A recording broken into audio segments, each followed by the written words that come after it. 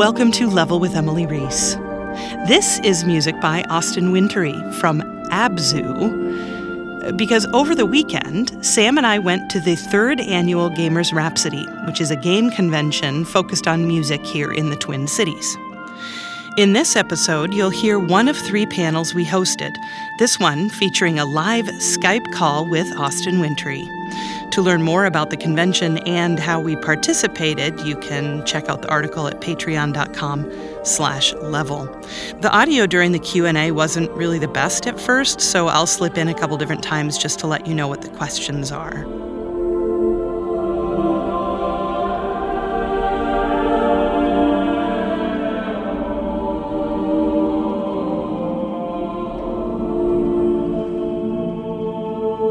Austin Wintory, I'm sure people are familiar with Austin through either maybe Journey or more recently Abzu and Assassin's Creed Syndicate, which, I mean, my God, you did such an amazing job on all of those things. And I'm just really glad that you're doing this so we can kind of have you here without having you here. It's nice to chat with you and hear what's new. Yeah, I'm sorry I'm not there in person. You know, they offered that I would come out and be presumably sitting there right next to you. And it didn't quite work with the schedule. So this was a good compromise. So anyway, thank you very much for having me. And always happy to do whatever you're up to. So. And, you and I have yet to talk about Abzu. And so I'm really excited to kind of dig into that a little bit. Has anybody here played it? A couple of people have played it. And I haven't even played it yet. I've seen it, and it's beautiful. So tell me a little bit about that game. Describe the game and kind of where you went with it with your music. Well, so the game was the creative director is a guy, Matt Nava, who was the art director on Flower and Journey.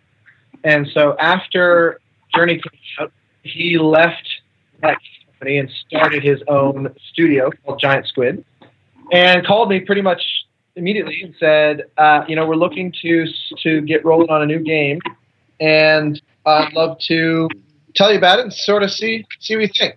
He, showed me concept art and things he had started cooking up, and it was pretty much exactly the game as you see it. I mean, he had a pretty clear vision of the visual style, and just basically it was a lot like Journey. He said, why don't we come up with a theme and kind of rally around that, and then just build this as it goes. So I wrote a theme, and actually, unlike Journey, I sat on it for a while because I wasn't 100% convinced that it was right.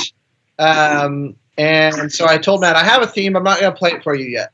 And after like a month, I finally came to the conclusion, I think this might be it. And so I played it for him, and he was like, done. And then much like Journey, it was just kind of off we went. It was similarly damn near 3 years of building up the score in parallel with the game and throwing huge amounts of material out. There's certain areas of the game where for every minute that's in the music, there's probably 20 to 30 minutes worth that I ditched.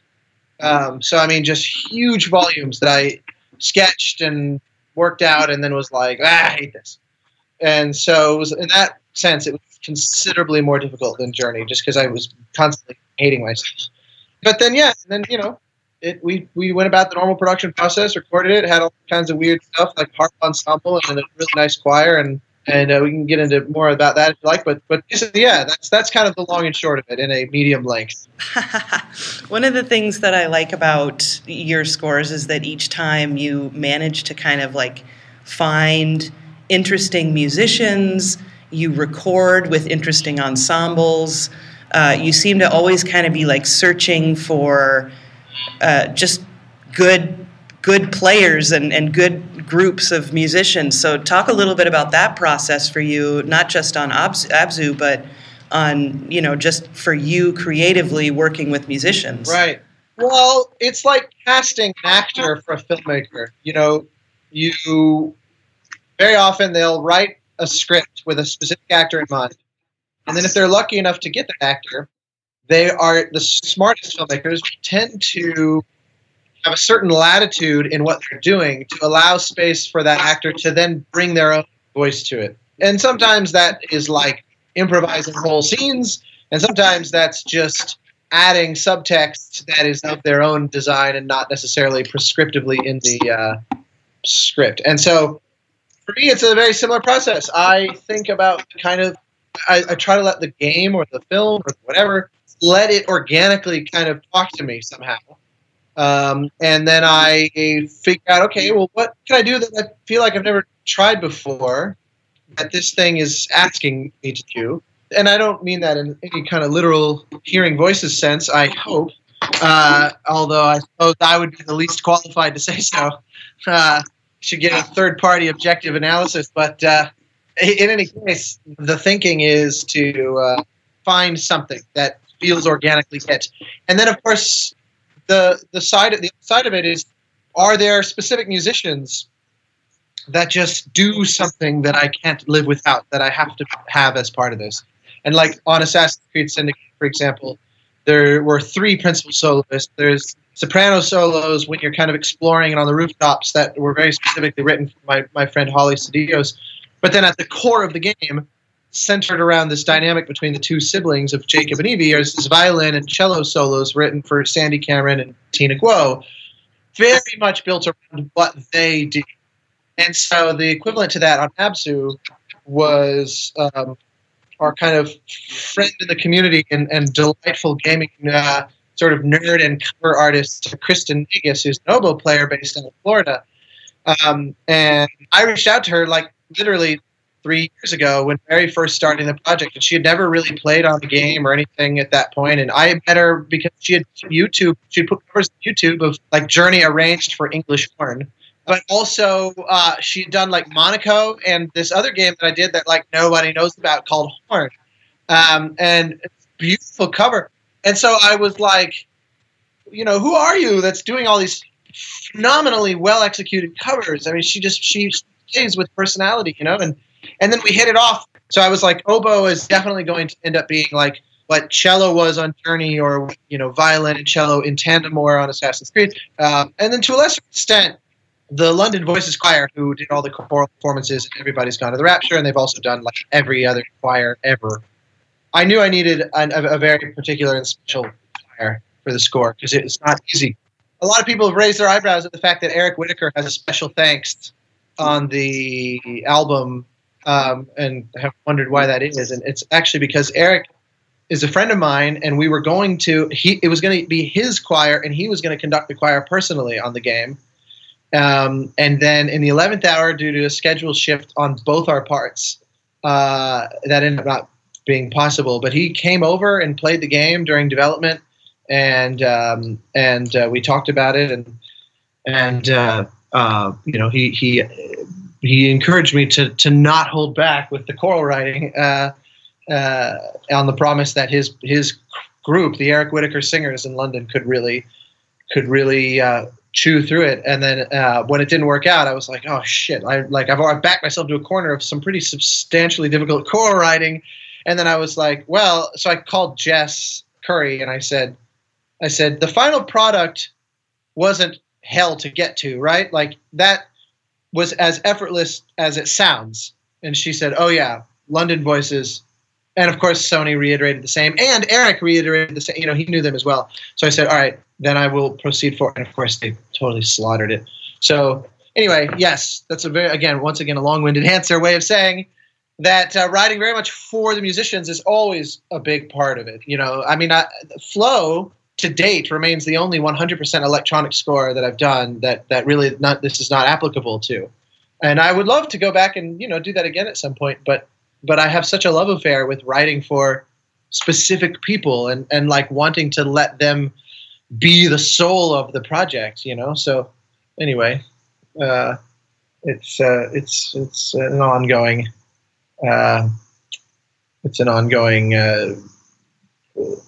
exploration. In fact, there's a game that I have that I can't get into at the moment, but which I've been working on and like nearing the end of because I've been recording in London and recording elsewhere.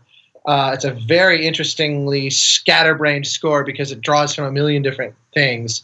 But there's a soloist that I have on this one that has never done a game. She's never done a film. I found her on YouTube as a classical artist, and she is a phenomenon. And I'm so excited to kind of like introduce the world of games to her, and I've loved introducing her to the world of games. I've already enjoyed thoroughly introducing games to her. It's really funny. She's not much of a gamer, but when we had our first Skype to kind of talk and see how things would go, she goes, "I went and looked up your body of work, and there's only one game that I've played that you worked on." And I'm like so accustomed to the answer to that being Journey, because it's so. And she goes, "I didn't realize you worked on Counter-Strike." And I was like, "That's the one game you've played? My God!" I was so caught off guard by that. Anyway, so sorry to be a little vague about that, but I'm just so stoked to when the time comes to unveil properly, she's a force in it. I mean, she is to her instrument absolutely what Tina or Sandy are to theirs. Like, you'd be hard pressed to name many, if any, people that are truly objectively better at it in the world. You said something earlier about how you threw out so much music for Abzu, and I'm curious how. I mean, that's some dedication, and I know that's one of the things that sets you apart and why you're so good at what you do. But talk to me a little bit about that process, about writing something and creating something, and then realizing it's no good and just doing it from scratch again. Well, it's one of those things that I'll sketch for a few hours and kind of come up with something that seems like it's sort of working. And sometimes I'll then just sit on it, and then I'll go and like get in my car and drive around, or just walk around the neighborhood here around my studio. There's some like houses and things that my studio kind of backs against. And so I'll just go wandering through these neighborhoods, and there's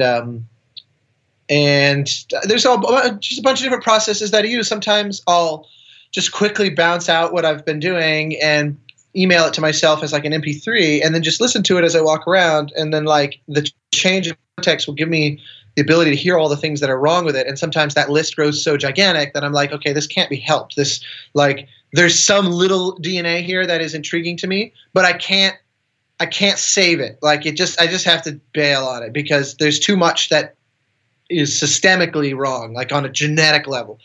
And but then other times I'll do kind of the flip of that, and I won't send it to myself, and I'll go wander around and just kind of see if I retain it.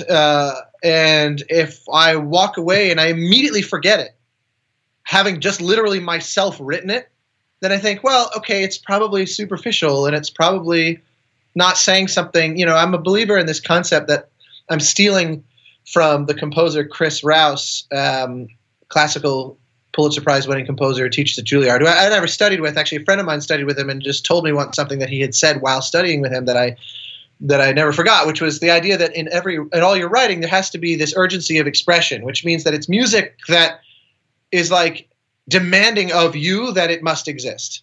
And doesn't matter if it's music, on commission, meaning in a game or in a film or something like that, it still has to justify its existence. You can't just simply say, well, because I got a gig, I have to deliver on a gig. Like, to me, I don't care how many all-nighters I have to pull. If the writing doesn't actually need to exist, I don't care who's paying for it. There is some version somewhere that probably does, in that sense, need to exist. Or at least to me, it feels like, okay, this, I don't hate this. I may be neutral to it, but I overwhelmingly hate everything that I put down. And so if something can escape that, even just into the realm of neutrality, then we're in good shape. And then the other part of it is super iterative. Like, there's this, can you hear this? Is my piano coming through? Is that clear? It's not super garbled. So like, there's this moment there's like this fish highway sequence that is kind of like the analog in Abzu to the Road of Trials from Journey, where after a kind of meditative first act, we have a big surge in energy. And there's this little motif that comes back through that. That's like this. It goes. Let's see.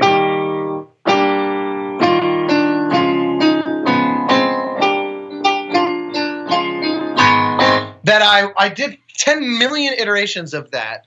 And it would be one of those things where I'd change one note, like, you know, going down, like, you know, like,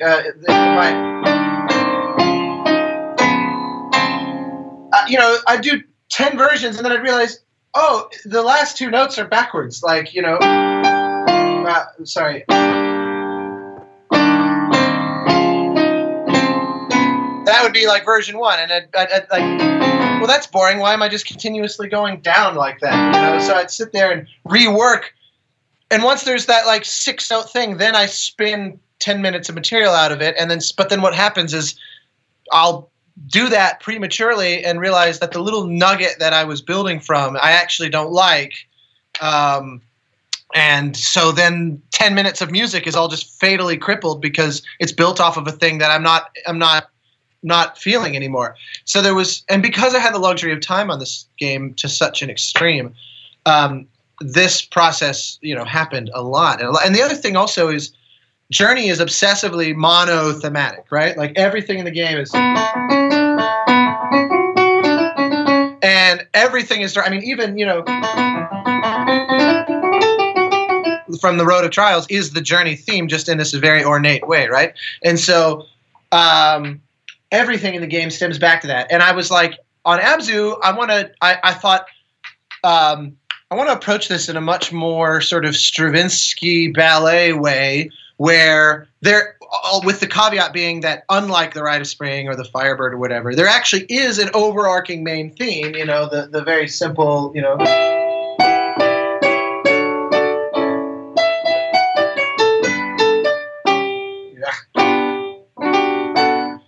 It's playing at such a weird angle. There is an overarching main theme, but I use it actually very sparingly at key junctures within the narrative, and that otherwise each kind of isolated pocket of the story has its own thematic material that I develop, and then once you're through there, you never will hear it again. And which is you know, like you listen to the Rite of Spring, and it's non-developmental insofar as like when, you know, it starts.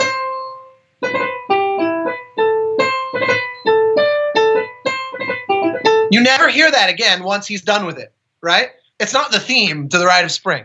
It's just the intro. And I was like, I am always so obsessed with this kind of Bach or Jerry Goldsmith sense of economy, where it's like I want to come up with that perfect thing that I can then spend 2 hours of material out of. That on Abzu, I conscientiously said, I want to not do that just to see what happens if I don't. So like the whole first, you know, quarter of the game, there's this little motif that goes,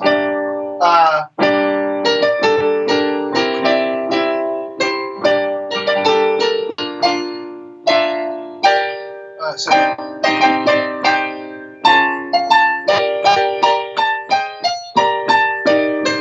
And all of that, I spent forever developing that, knowing that only about the first 20 minutes of the game would use that, and then as soon as we left that area, we'd never hear it again. And I'd never actually done a game. I'd never done something quite like this before, just as just to see where it would take me, you know. So like there's this whole finale. I wrote probably 45 minutes just to figure out what in compression is 10 minutes. The whole finale, which is just this simple little tune that's, you know.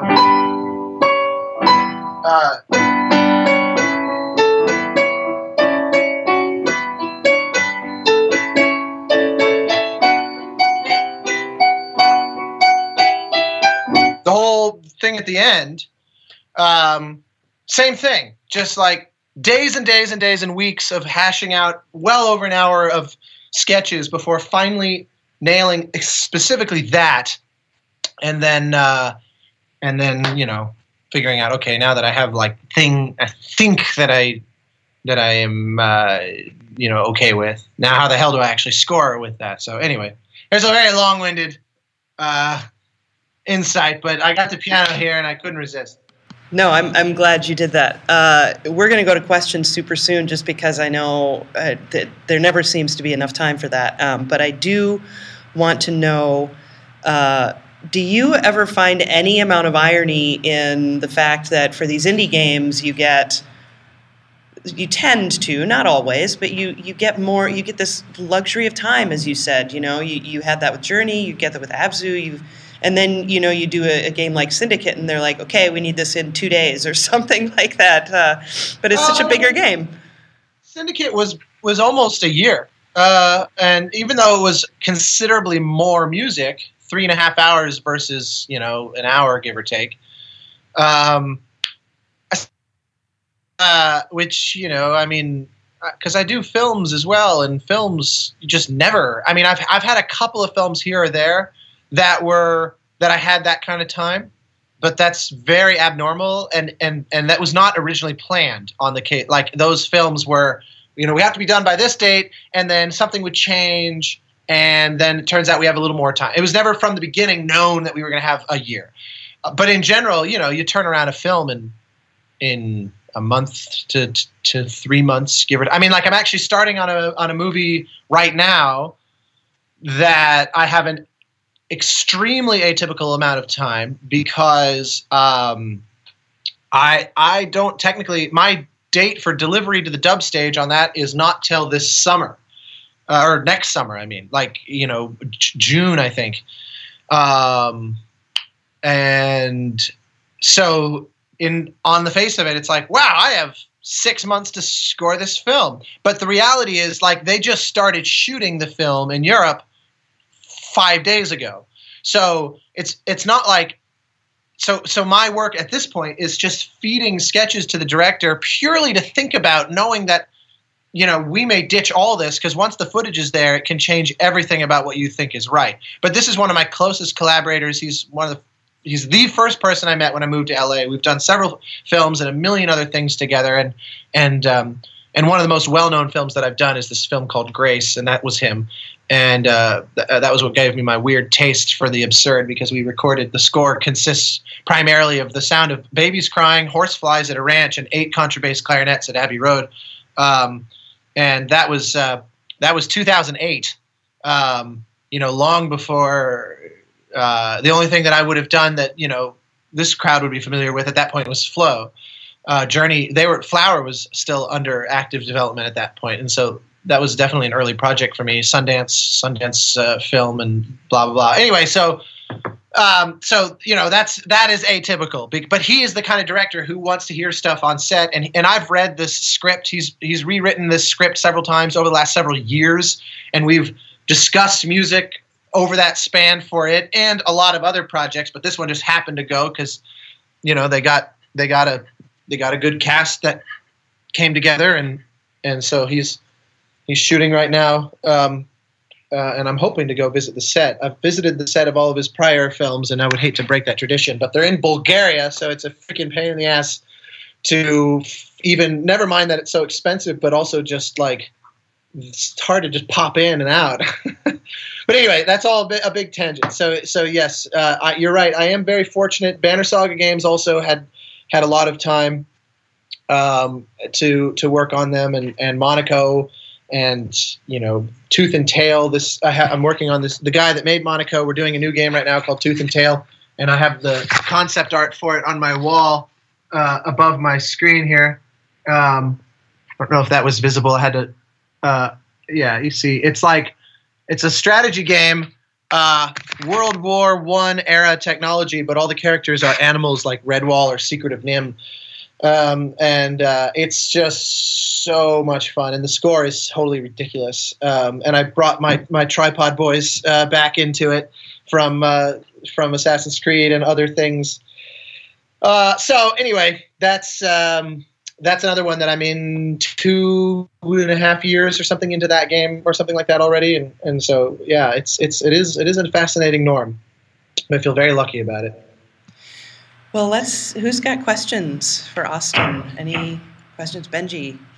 All right. In the first question, the asker noticed a significant change in the music during Assassin's Creed Syndicate. He told Austin he heard a lot more brass after a certain event in the story and wondered if that was deliberate. Did you hear any of that, Austin? I actually think, tell me if this is a fair restatement. In progressing through the game, you notice the kind of evolution of the colors and specifically the stepping forward of the prominence of brass by the time you reach the end, and wanted to know kind of about the thinking there. Is that a fair restatement? Cool. It was surprisingly easy to hear. So that I'm thrilled that was noticeable because that was extremely intentional. And, you know, the challenge, Assassin's Creed, or Syndicate rather, was the first. Despite the fact that a lot of people feel like when they're playing Journey, for example, that they're playing an open world game, if you know anything about game mechanics, you know Journey is actually immensely linear. And it's meant to feel like beyond the curtain is a big, wide, expansive world that you could, you know, in some alternate version of the game go explore, but it's not actually an open world game. By contrast, Syndicate is very much an open world game. I mean, once you get to London, which is rather immediate in the story, there's nowhere that you can't go in the whole city. Straight out of the gate, you can have the weakest, most unequipped characters that have not leveled up or anything, and go to places where you're very likely to get completely slaughtered because the city is sort of tiered, such that if you follow the progression of the narrative, you'll explore it commiserate with its difficulty, but you don't have to technically. You can't. I mean, you have to do the narrative missions in order, but you don't. You can go anywhere. So I mean, it is properly open world, and I felt that the open worldness poses a massive narrative challenge because we are still telling a story, and also because of the open world quality. The players are creating their own kind of personal narrative in a way that's even far more than other more prescriptive games like Journey or Abzu or whatever. And so one of the first things I said to Ubisoft when they hired me was, I said, look, I love you guys, and I really love this franchise, but I feel like every prior AC I played totally fucked this up. Because basically there would be recurring motifs or elements or even themes that were completely agnostic to the narrative. And I said, the problem is nothing is agnostic to the narrative because everything happens relative to where we are in the story. So like, even if I play through 2/3 of the story, having never done a single side mission, and then I go and do 20 side missions and then go back to the narrative 15 hours later, and I've like done a very bulbous approach to it. I've still gone through a narrative experience of a certain kind of construction, and I said we can't let ourselves off the hook for being good storytellers, despite the fact that we have no idea what the player is going to do. So we need to build a proper toolkit with the score, and in fact, originally they were like, you know, how much music do we really need in the game? And they were advocating for a lot less. And I said, or not a lot less, but a certain amount less. And I said, guys, you know, there's no way to solve this problem without just throwing a certain amount of music at the game. And the big thing that I had was, and this is the simplest way to kind of attack this question, because the combat, just street combat with a random thug or like a random cop or whoever on the street, is something that can happen at any point in the game and happens a million times. And I said, the thing is, if I get into a little fight on the street 15 minutes into the game, or 12 hours from now having very rigorously pursued the narrative and being on the cusp of the final mission, that random street encounter feels completely different. Those two scenarios, despite the fact that it could happen on the same exact corner with the same exact NPC, with 12 hours worth of narrative in between the two, means that it shouldn't feel the same. Now, if we do our job poorly, it will feel the same, in which case we're not telling a story. We're just kind of like, you're just wandering around a sandbox, and the stakes are never evolving. And I said, the problem is we're undermining the writing, we're undermining what the actors were trying to achieve. You know, everyone's working to tell a story here. So everything in the game was built around the idea of how do we build progression? How do we build progression? So like one example, and then I'll talk about the brass, was like the vocal solos. The vocal solos that you hear are specific to each district of the city, but they only unlock after you've unlocked a certain position within the narrative. So you'll go up on a rooftop and you'll hear this big lush thing with the orchestra or the chamber ensemble. But if you've not unlocked what I deemed was relevant to what the text she's singing is, which is actually taken from the Henry Purcell opera Dido and Aeneas, I found text throughout that opera that just beautifully commented on the story. And so you would do one of the missions, like going into the insane asylum and taking out the doctor who is experimenting on all these people, kind of very a la Arkham Asylum, and so there's a soprano solo that is associated with commentary on that. If you haven't completed that mission, if you go to that queue, the soprano solo won't play. This is a very simple example. After you've done that mission, then if you go up on the rooftop, and it's not like the game waves a big red flag and points us out to you, but just the world starts to feel a little differently. Now suddenly there's a soprano singing this text about something that's indirectly about kind of madness. And so to that end, I said combat needs to evolve in the open world. That we developed an entire system where the system is asking all these questions every time you get into a fight. It's asking, how strong are you relative to the people that you are fighting? Is it one guy? Is it 10? And we develop an actual algorithm for a thing we call threat assessment. That triggers one of several possible starting positions for the music, just in terms of basic drama. Like, is this a hard fight or not? And actually, another thing I said is there's always too much music in a game like this. So if it's an easy fight, no music at all. We should not trigger the score. If it's a fight you're going to win in 10 seconds, my least favorite thing ever in a game is, because it's like, because you trigger the start conditions and then you immediately trigger the stop conditions. And I'm like, music doesn't like that.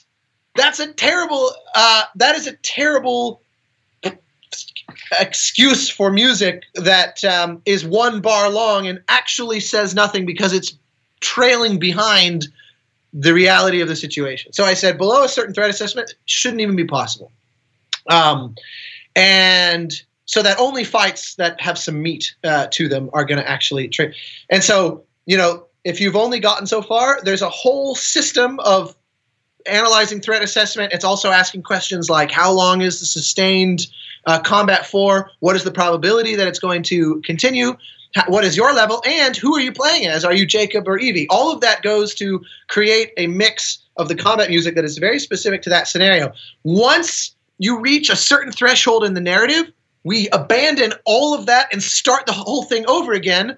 But now instead of a rigorously tiny chamber group of strings, it's now the full chamber group plus 2 flutes and 2 oboes. And that's when the waltzes really step forward a lot. And it becomes so much about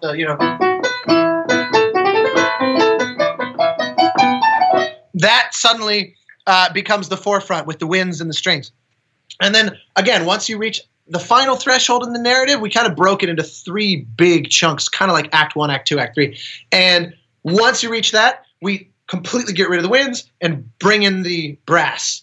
And I'm paralleling this development in all the mission-specific music that only happens in the context of those missions. So, like the 8th mission in the game is the guy. I'm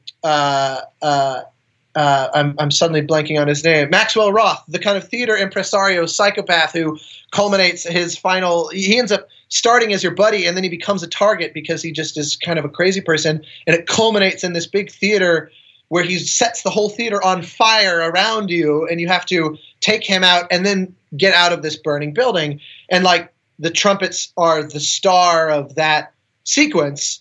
But if you go and leave there and just go get a fight on the street, it's kind of like it brings the trumpets with you. And so I know that's once again a very long answer, but that was all so much by design, and I would just really hoped that it actually came off. It's really nice to hear that it actually seemed to translate, because, if you're just doing your own thing, the game just kind of knows what you're up to and just creates the experience.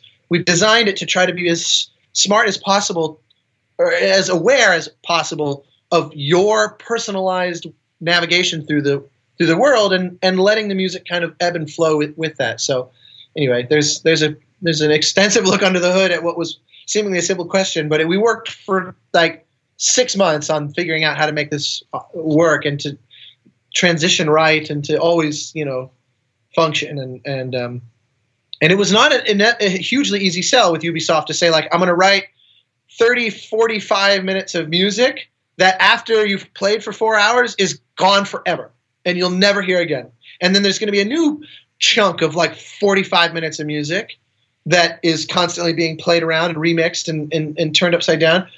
And then, again, never going to be heard again, because it just seems like it's such a law of diminishing returns. But I was like, guys, I'm going to be pretty dogmatic about this. But they were the best. Lydia Andrews, the audio director on that project, and she was hands down the best audio director I've ever worked with. I mean, she was so on board with these ideas.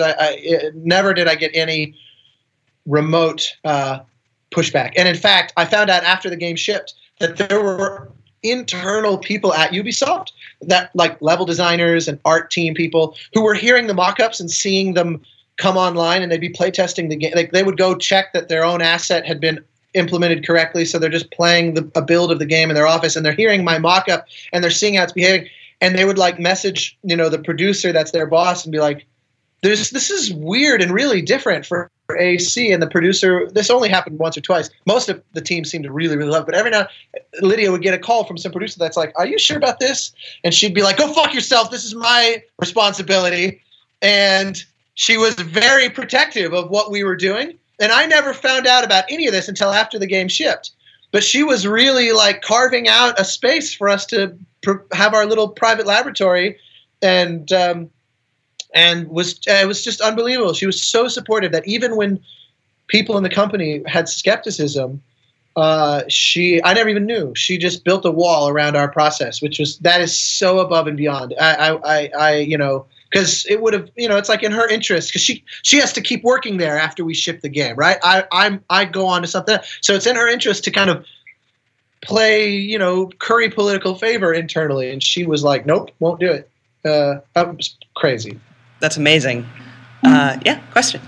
Here she's asking Austin if there are any specific franchises he'd like to work on in the future that he hasn't already scored. I don't have a good answer to that, because I wouldn't necessarily have said Assassin's Creed is an answer to that prior to Syndicate, because I'm not, if somebody carves out, like Jesper Kyd, for example, carved out a kind of specific musical language for Assassin's Creed. And if they'd approached me and said, he's busy, can you do basically this? I would have said, I'm good, thank you. Either get him, or, I'm sure there's someone else who might be willing to do that. But I've been very lucky in my career that that's never really been my thing. And so, because they said, we want to completely shake things up with the franchise, and we want to totally abandon what has made AC and kind of invent the wheel. And they were trying to do that in as many areas of the game as they could, especially because, with the way these productions are staggered, this project had begun not terribly long after Black Flag, even though there's unity in between the two.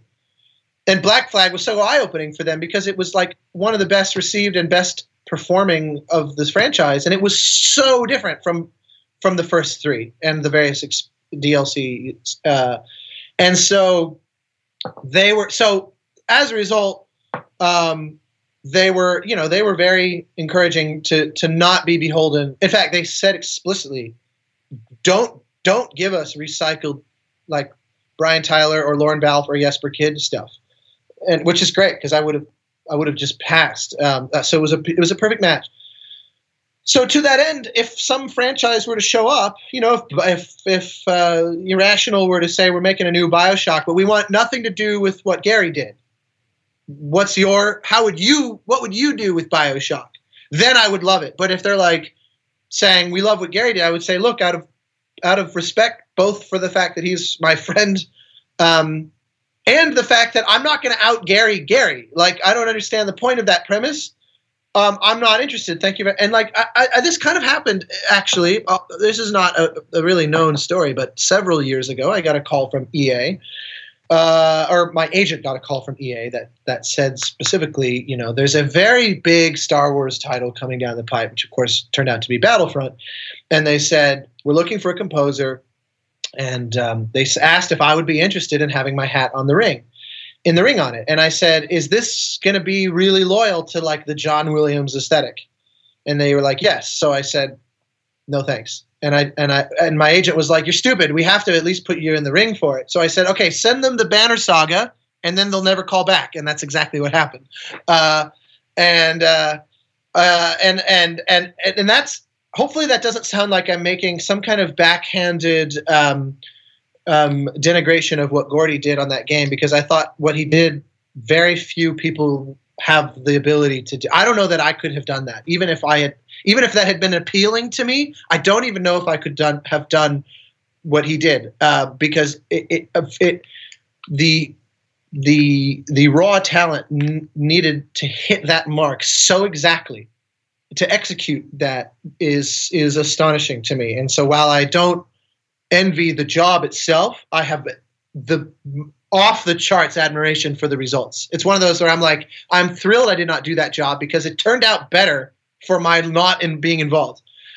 So, as a kid though, the idea of not wanting to fight to be involved in a Star Wars thing would have been completely, I would have not known, I would have been like, you are not adult me. And so that, so I don't know. There's a lot of great franchises out there, and if one should come along, I've had my hat. I can't really talk about them, but I've had my hat in the ring recently on a few that are similar to as AC, well established, and which I proposed a very left field turn for them, and which they politely declined.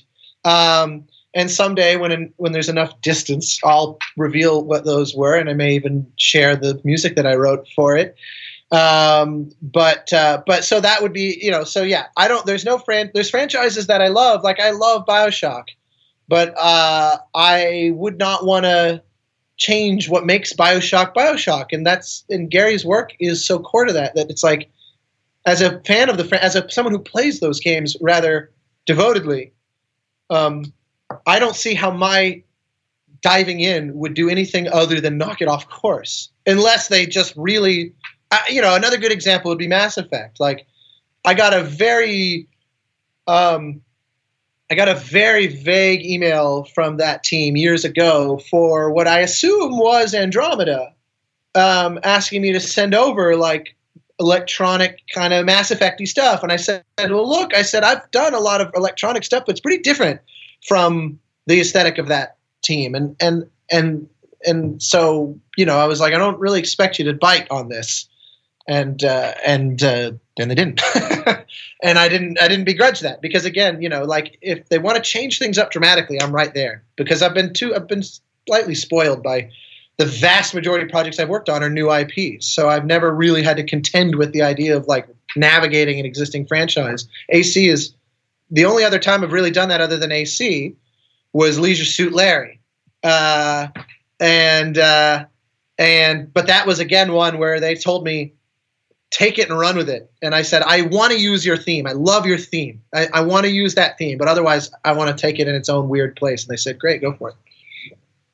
Anyway, all right. I'm being ridiculous with these answers. So let's lightning round some more answers. One, at least one more. Yeah. Oh, David. All lightning round. So I have a friend who actually was a soloist on horn. She played the ocarina. Her name was Chris Gale. Chris Gale. Yeah. Wait, check it out. The actual ocarina she played those solos on. It's on my little shelf of happiness here. I like the dog bone. The dog bone is from when I did a recording session with 30 trombones that I called the Boneyard Symphony, and I got all of them to sign the giant dog bone. Anyway, Go ahead. Let's talk about Chris Gale. So, real quick question: how did, in one sense, how do you meet people who, how do you come into contact with the people that are playing solos on your music, and or do they reach out to you, or do you find them randomly? Or how does that work? It's been one of two. It's been one of two ways primarily. A lot of these people, like Kristen Nagus and Chris Gale, are, nerdy gamers like me who are putting covers for fun or for money on YouTube. And so Chris did an ocarina cover of "I Was Born for This," and I was like, holy shit, I want to work with you. Same with Taylor Davis, the violinist. She did this completely mind-boggling Journey cover with this music video shot out in the snow and with this incredible cosplay. And I was looking for something. I was, figuring out the Banner Saga, and I said, what if Banner Saga is wind ensemble, but then there's the one violin, and it's her. And so yeah, half of it has been people who covered my stuff in ways that's interesting and has personality and is nothing like the original. Like people that try to do covers that are super faithful, I'm always very touched by, but it's less inspiring to me than when somebody completely reinvents it. Like when Viking Jesus did a metal cover of Journey on dueling electric guitars. I was like, there's a guy I need in my life. Like that's just a person I want to know and like talk to, and write and make music with.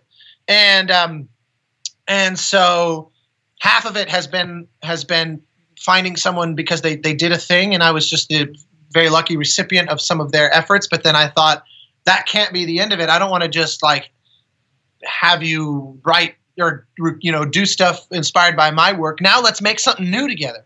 And that's actually even more exciting.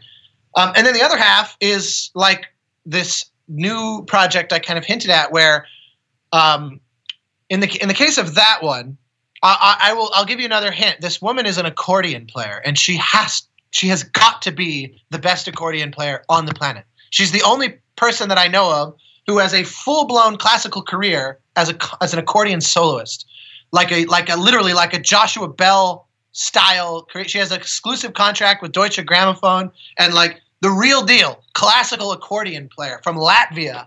And I found her because a friend of mine, actually the guy who's the creative director of this game that she's the soloist on, he and I are nerds who share musical things back and forth, and like, hey, did you check this out? Did you check this out? And one day he sends me a video on YouTube, and he goes, I've always hated the of it. I hate the way it looks when you play it, everything about it, but I feel completely reborn on my appreciation of it because look at this woman. And he sent me a video of this woman playing accordion with charisma and showmanship like Tina Guo, but also virtuosity on an unreal level. She was doing things I didn't know accordion could do, and I own an accordion and like kind of quasi play it. And so I said to him, well, what if I made that the solo of this thing we're doing? And he was like, really? So I just cold called her, and I had to go through her management and negotiate with Deutsche Grammophon and do this incredible like hoop jumping, but was like, I have to work with you. And so that was someone where, the developer found her, and then we just like looked up all these performances and we're like, this woman's a force of nature. And so I just said, I'm just going to make it work to record her. I flew to London for the sole purpose of recording her, like alone, accordion at Air. It was amazing. I was so thrilled with how that played out. So anyway, it's half people who I find because they've covered my stuff, and it's half people who I find because they're just doing something off on their own that's crazy and amazing, and I just want to be part of it and drag them in. I know we only have 1 minute left, but we're going to ask another question anyway. Anybody have one more question for Austin? Go ahead. Yeah. I'm a little mystified by pitches, but as in like providing a pitch demo for a developer.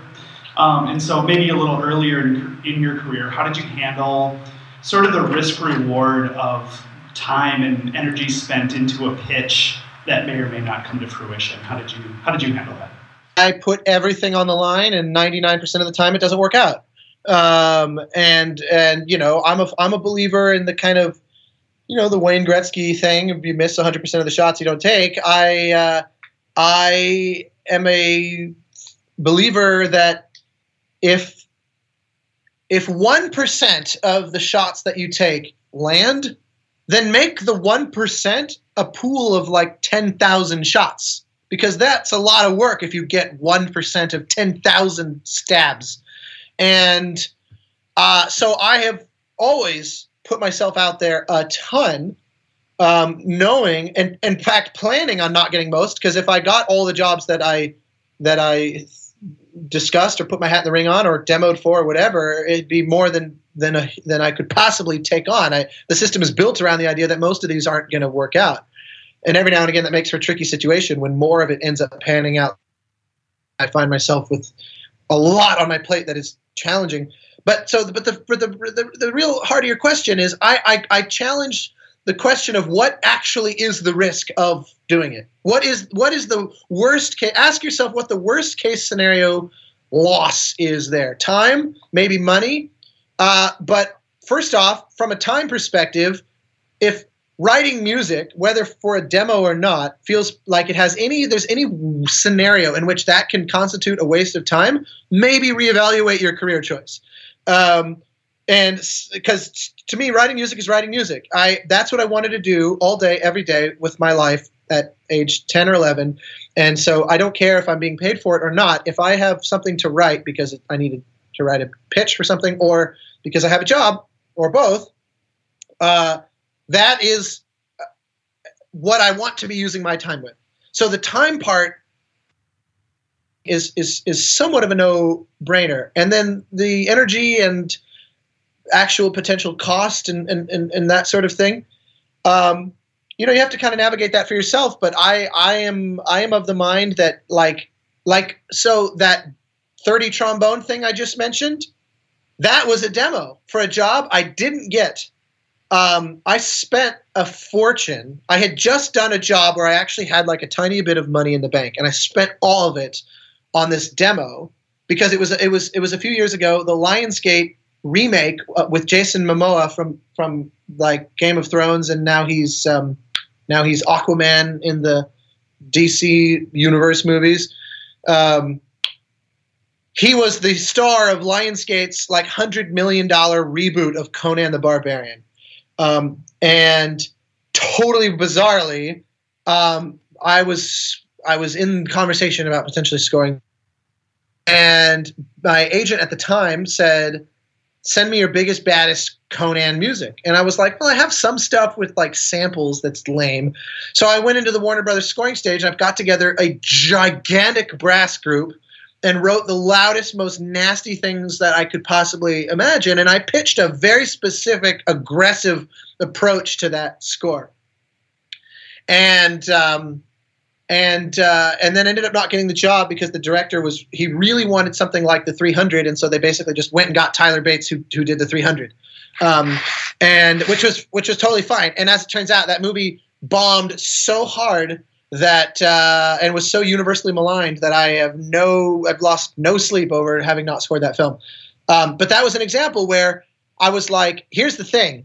If I don't get this job, I still have a recording of big, nasty brass music that I can put or pitch or just to play for people or whatever forever.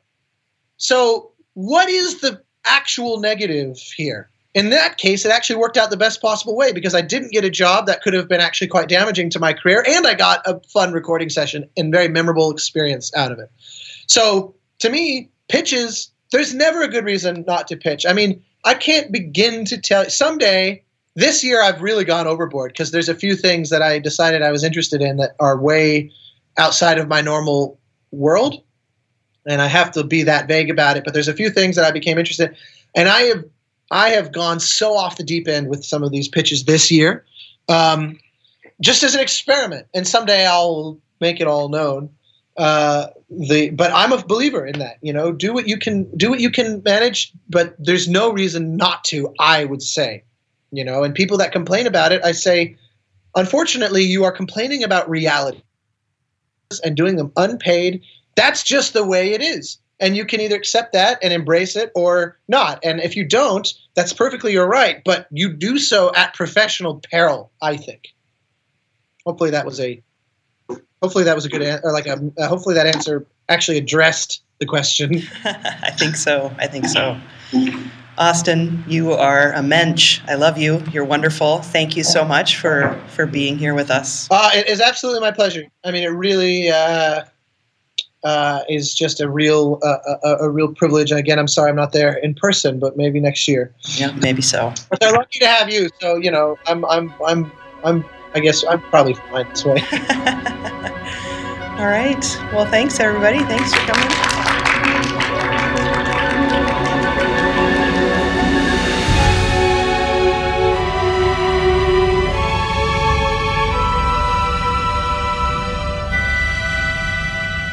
Thanks for listening to episode 48 of Level with Emily Reese.